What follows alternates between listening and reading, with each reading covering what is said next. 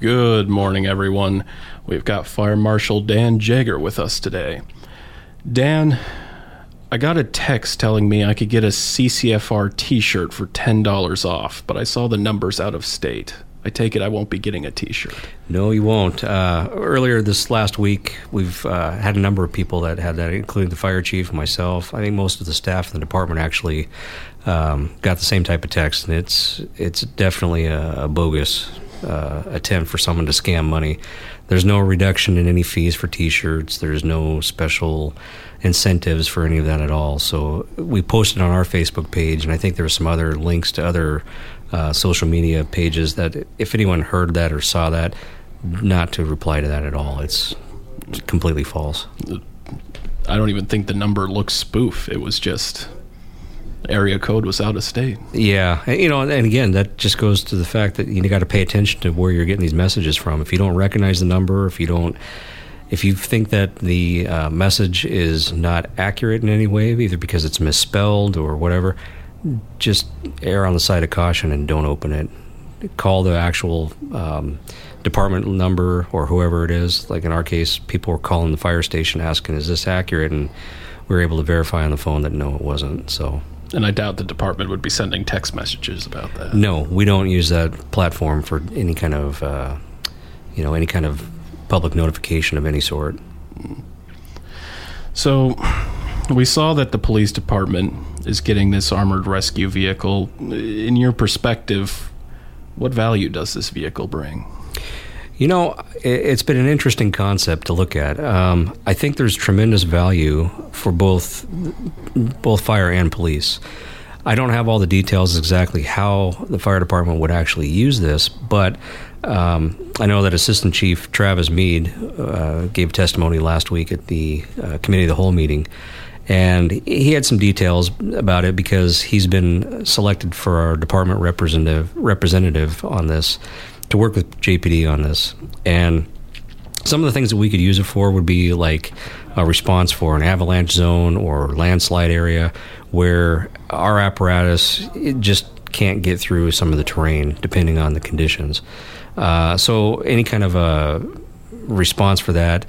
There could be other things that we could use it for, such as if there was some sort of a conflict issue going on around town, and then that could be a number of different things in that category, an active shooter thing or whatever. Of course, JPD gets called for it, but we're also there to help assist them, and we're there primarily for the medical aspect of it in case someone is injured. But we could also use it for helping to evacuate neighborhoods and things like that. I think that the plan for that type of vehicle is still in the works. There's a lot more details that have been discussed over the last week or so since it was brought to light last week. And I think the public is expressing not only concerns, but maybe some other possible ideas that we can explore to use that as a multi-use type of equipment. It would be helpful, I imagine, because you wouldn't want to take just one of the regular ambulances into a dangerous situation like you're explaining. It might damage the vehicle. But then you have this vehicle. Right. Yeah. So, damage as far as a number of things. Our typical fire apparatus, they're just not designed like this vehicle is. They don't have the armor plating. And so, there could be gunfire. There could be other types of weapons used and stuff. So having this extra protected vehicle would be a benefit for any kind of responders, both fire and police. Very good. Now, talk to us about the process of upgrading the radio system you and police use. Right. So I think on previous shows we talked about this briefly, but Juneau Police Department has been working for over a year now on trying to find out what our current system's capabilities are. Part of this, there was a radio survey that was being done, and it was between fire and police primarily, but we were going through all different areas around Juneau and seeing where our radio coverage really was strongest and where it was the weakest based on the different repeaters we have. And so part of the funding that was allocated recently was to help cover that cost, as well as looking at going from an analog to a digital capability for radios, There's also looking at replacement of repeater sites, which is critical, and other aspects of the computer-aided dispatch or CAD system, which allows us, as far as fire, police, and other departments, to be dispatched to different locations. And the interoperability capabilities that we're looking at with Go to Digital are, it's newer technology, and we have the ability to have more channels available for communication. So it's a multi-layered project that is long overdue, and we're definitely looking forward to seeing this move forward and just help overall with our response to the community's needs, no matter where it is. So with it being analog, there's limitations to that range. There are, absolutely. So with analog, you're limited on your range, your frequencies, the number of channels that can be used. And so by going to digital, it's just a better technology. The lag time, I guess you could say, for transmitting messages is greatly reduced. There's just a number of other technical aspects that I'm not totally familiar with, but I do know that by having this improvement, it's going to be a much greater benefit for everyone. So let's talk about we've had a few occasions on the program to talk about this. It's the mobile integrated healthcare system. And I want to understand the funding that we had recently saw, the $500,000 towards that program. Could you explain that?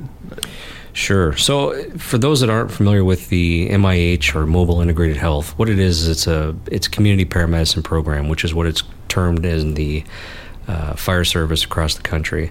And what it does is it takes paramedics and sometimes EMTs, depending on the situation, to go out in the community and help a population that would only have the option of calling 911 and taking an ambulance from a fire department to respond to them.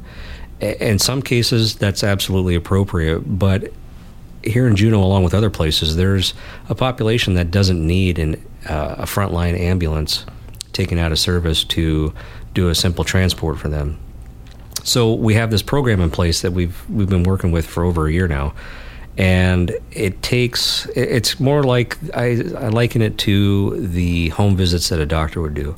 Granted, we're not physicians, nurses, or anything like that, but what we're doing is we're going to people's homes who would normally call 911 for a transport, and we're able to do home visits and check on their health conditions at home rather than taking them in for an appointment like that. A community paramedicine of sorts. It is, absolutely. And that's what it does, is it helps relieve the burden on the fire department as far as responses go, because there's other emergencies that we respond to as well. It takes a burden off of the hospital, not only at the ER, but the doctors that have regular appointments through the different medical facilities around Juneau. And so the paramedics will go and they'll just do a simple check-in and say, how are you doing? Maybe take some vitals like a blood pressure, see if they're breathing okay. Some people are on oxygen therapy at home, so they're able to kind of look at their system and make sure that it's operating properly. We'll do things like go and pick up prescription medicines for them at pharmacies. Sometimes they need doctor appointments and they don't have a way to get there, so we can offer that service. There's just a multiple things that we can do that don't directly take away from the immediate responses for fire, police, or the emergency department. So we have a great team of paramedics and EMTs that have been doing that. Joe Mishler has been the manager for that in the CARES program, overseeing both those programs. And there's a lot of stats that we're putting together for helping with the budgeting to show here's the cost for it, here's why it costs that, but also to show the bigger benefit, not only for the patients that are getting the direct services, but all of the other groups around town that are being impacted by us trying to fill in a gap and provide a better healthcare service for the community. And so that funding, if the city had chose to approve that additional funding, would it just carry on the program as it currently is? I believe so. I know that we're looking at some additional staffing. We'll need some sort of administrative help. So there's potential to grow. There is some potential, yes. That's not the it's not the immediate intent right now. We just want to try to be able to sustain it by providing year-round coverage, not just temporary, and also look at maybe an administrative position, because there's also all of the billing aspects that come into play. And between CARES and MIH, we're looking at 18-plus employees just for those two programs. So Joe, like I said, he manages it. He needs some additional support to help him with the missions of both of those. So there's a huge potential on it, and I think that overall the community sees the need for it, and the assembly and everyone, and they're starting to understand through the data that we're pulling together that it's a definitely needed thing, and it's good that we're providing it. And has it done well in achieving its goal of reducing hospital visits, would you say? I would say it has. I don't have the hard numbers on that, but yeah, absolutely. I mean, we're seeing a reduction in the number of calls that our staffed stations would be getting called out to. So, if we're not going to them with our resources, then we're not taking them to the ER and things like that. So I think overall there is a reduction, or at least there's numbers showing how it's impacting different groups. Very good. Well, we'll go ahead and go to a break just for a moment, and we'll be back. Andrew Pentiskas, our EMS officer, I believe out of the 100 kits that we received earlier this spring, we've distributed out probably 40 to 50 maybe. Some of those went up north, like we talked in the previous shows about the Kenai area. Mm-hmm. But also, Andrew's been talking about it with different groups, and I know that some of the Coast Guard personnel, they've received some of these kits as well. So that's more first responders out there that have this if needed. So beyond that, I don't have a lot more detail on it, but I know that we have been distributing those kits. I don't believe we've had any high numbers recently of any overdose cases, but again, I haven't been able to double check on that, but I don't believe we have. And if anyone would want one of these kits, they're not publicly available yet? Or? No, they're not. My understanding is the way it's run is it's for first responders that use it. If some people in the community have these, then what we'll do is we'll get some information from them to report back to the overall group that distributes this for stats, and then we'll give them a replacement kit, and that's basically how it works. So, update us on the new rescue vehicles. Let's start with the fire truck. Where are we at on that? You're probably referring about our ladder truck. Yep. Okay. Well, that's been at least a year and a half, almost 2-year process for a lot of things. One, it's getting the budget for it because they're expensive, but also the production and manufacturing from Pierce in Wisconsin. That should be wrapping up here at the end of the month, and sometime the first or second week of June, we should be seeing it actually here in town. I imagine we're going to have a big community-wide open house type thing where the people come by the station, check it out. It's going to be new. It's new for us, not only because it's a brand new piece of equipment, but it's a type of equipment we've never had before. It's a aerial apparatus with a 100-foot ladder, and it's a platform, so it's like a big bucket that hangs out the front end of the engine or the apparatus. And what it does is it gives us a working platform for 2 firefighters to safely work at an elevated level. And we can do rescue work with it. We can do suppression, whatever we need. But it's the latest and greatest. It's something that we definitely need in this town. I know that we're looking at trying to acquire another one of those, so that way both paid stations, either out in the valley or downtown, would have one. That's our newest one. We have 1 or 2 ambulances that are down south in the refurbishment mode.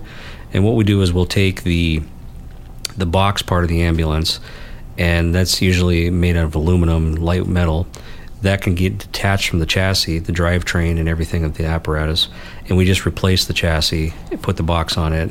There might be some painting, of course, that needs to be done, and then it's like a brand new ambulance, but at a lower cost than what a full price ambulance would cost us. So we're looking at ways of improving the apparatus, keeping things as far as wear and tear to a minimum, but we're also doing it in a more, I think, fiscally responsible fashion by refurbishing rather than going out for a whole new, brand new ambulance and that whole process. Again, it's savings in the cost for taxpayers. We're also looking at ordering 2 more fire engines, not the ladder trucks, but the engines themselves. The newest ones that we have, I believe they were done in 2014.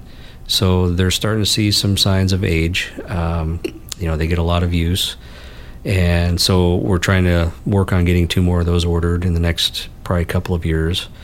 And the additional ladder truck I was telling you about, we're trying to get that, and that'll probably be another at least 2 years out, I'd imagine. It's a long process for having them built. Beyond that, I think the rest of our fleet's looking pretty well. So yeah. 2014, what is the signs of aging usually? Well, it depends on what, like with any kind of a vehicle, you'll have parts that need to get replaced, normal wear and tear. If you can imagine taking the engines, we'll say, they're 50,000 pounds, right around there, and so it's a lot of stress on the frame, the suspension, everything involved with it. Plus, we've got an expensive water pump that gets used quite regularly for not only real incidents but training and everything. All this stuff is it's expensive to keep replacing if there's issues. We also look at mileage, which isn't a huge factor, but with apparatus it can be, as well as the hours put on the engines for the drivetrain themselves, and also the hours for the pump. So all of those combined we look at, and and then you have the wear and tear from the salt that we use on the roads, the different chemicals that are used in the wintertime. All of that eats up stuff. So we have to look at it and go, all right, what's the longevity of this piece of equipment? How is it being used? Can we make any differences as far as responses go and training and things like that? And then, we look at the overall age. And so, our stuff is holding up pretty well, but it takes a toll. And the biggest thing is it's heavy equipment. Unlike the lighter weight vehicles you see running around on Egan, 50+ thousand pounds, that's a lot of stress on a vehicle. And so we just have to look at everything and realize that typically the 20-year span that we look at for a expectancy on apparatus, that may not actually fit depending on how it's being used. So considering those factors, those are probably the main ones. So yeah. And what's the process of decommissioning one of these vehicles? Do you sell it off? Do you take it somewhere? So when we do replace the apparatus, what'll happen is if it is, say it's tired and it needs to get replaced, what we'll do is we'll put it in as a reserve or backup engine. And so that way, if our main newer apparatus break down or have some sort of an issue, we have reserve apparatus that can take their place. They're still functional for any kind of calls, but their frequency of use obviously goes down. If they're in reserve status and then their age and everything, depending on what that looks like, we'll also put it out for some sort of an auction for other departments in Southeast to use it. And which is a great opportunity because a lot of the smaller volunteer departments don't have big budgets. They don't necessarily need a brand new apparatus, but what they're looking at is something newer than what they have, which is usually 20 plus years older. So anything newer for them is a benefit. And, we have a process for that where we can do, it's not necessarily a bid, but if there's multiple departments, then they'll go through not only the fire chief and our mechanic, but also purchasing from CBJ and other groups to get things going to get it to other communities that need it. So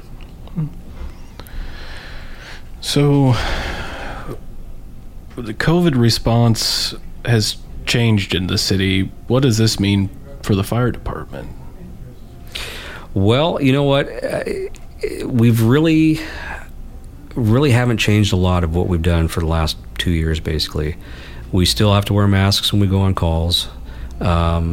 Whether it's it's a mandate or not, that's been our department policy through our medical director, Dr. Peterson. And so as far as that goes, nothing's really changed. I think that our concern is that with these different variants and everything going through, the transmission is obviously going to be easier, as CDC and everyone's saying, but we still go back to the same basics of masking, social distancing, washing hands frequently. We use the UV light treatment in our ambulances for disinfecting the inside of the ambulances. We still wash our gear frequently. Things like that. I mean, it really hasn't changed the way we're doing things. And we've found that it's overall been pretty effective, so. Well, Dan, after work today, I might go out to my home in the valley and have a fire. Am I allowed to do that now? You are. Yeah, as of May 1st, open burning throughout the entire borough is open, and there's no restrictions. The only thing is that you still have to go online and get an open burn permit. So it's real easy to do. Go to, I think it's juno.org, or type in a Google search for Juno burn permit, and it'll take you to a link. You fill out the form. It's your name, your address, and then you get a copy of the permit itself, which has a list of different rules that need to be followed. And just do your best to follow those rules. We get a lot of open burn complaints every year, and the only thing I could stress the most is that probably 99% of the time when we get burn complaints, the person or the group that's responsible for the burning is more upset or offended that neighbors who called and complained didn't go to them in person and say, hey, I understand you're burning, but can you limit your hours, or maybe change the day of doing it? They'd be more than willing to do it from our experience. And so we just ask the public that if they can and they're comfortable with it, go to the lowest level possible and just talk directly with the person that's doing the burning and ask them, if there's something that can be done. Another simple thing to do as far as burn complaints go is using a leaf blower. And what that does is it's pushing in more air into the seat of the fire, which burns it hotter, so you have less smoke, but it also burns your material a lot faster. So it's a win-win. You're getting rid of your material, and you're not making your neighbors upset. That's a real easy thing to do. Huh. But go ahead. And that burn permit is just for 1 year, right? Right. It's for the current year. It's free. There's no charge for it. And at the end of the year, it expires. And then next year, you have to go through the same process again. But, we understand people's desire to want to burn. But we also want to stress that it's a privilege, and with the privilege, there's responsibilities, and we just ask that people are responsible with their burning. They're aware that the smoke that they're creating might be a problem for the neighbors. The other thing is that sometimes people standing right at the fire, they see the smoke going up, and they don't realize that it's going up to a certain point, and then it's banking off and leveling and coming back down again. So it might look like a clean burn to them, but down the street, it might be creating a haze or some sort of a problem. So, every once in a while, just have someone maybe go off in the distance and check and see, is it really going straight up, or is it banking off in other areas? And just try to be aware of other people's sensitivity to it. Well, it looks like I'll have to get a burn permit before I burn then. I think we can hook you up on that. We'll talk after the show. Thank you, Dan. Sure. And that's the program. Juno Representative Sarah Hannon will join us tomorrow. And a very special thank you to all of you listening. See you next time on Action Line.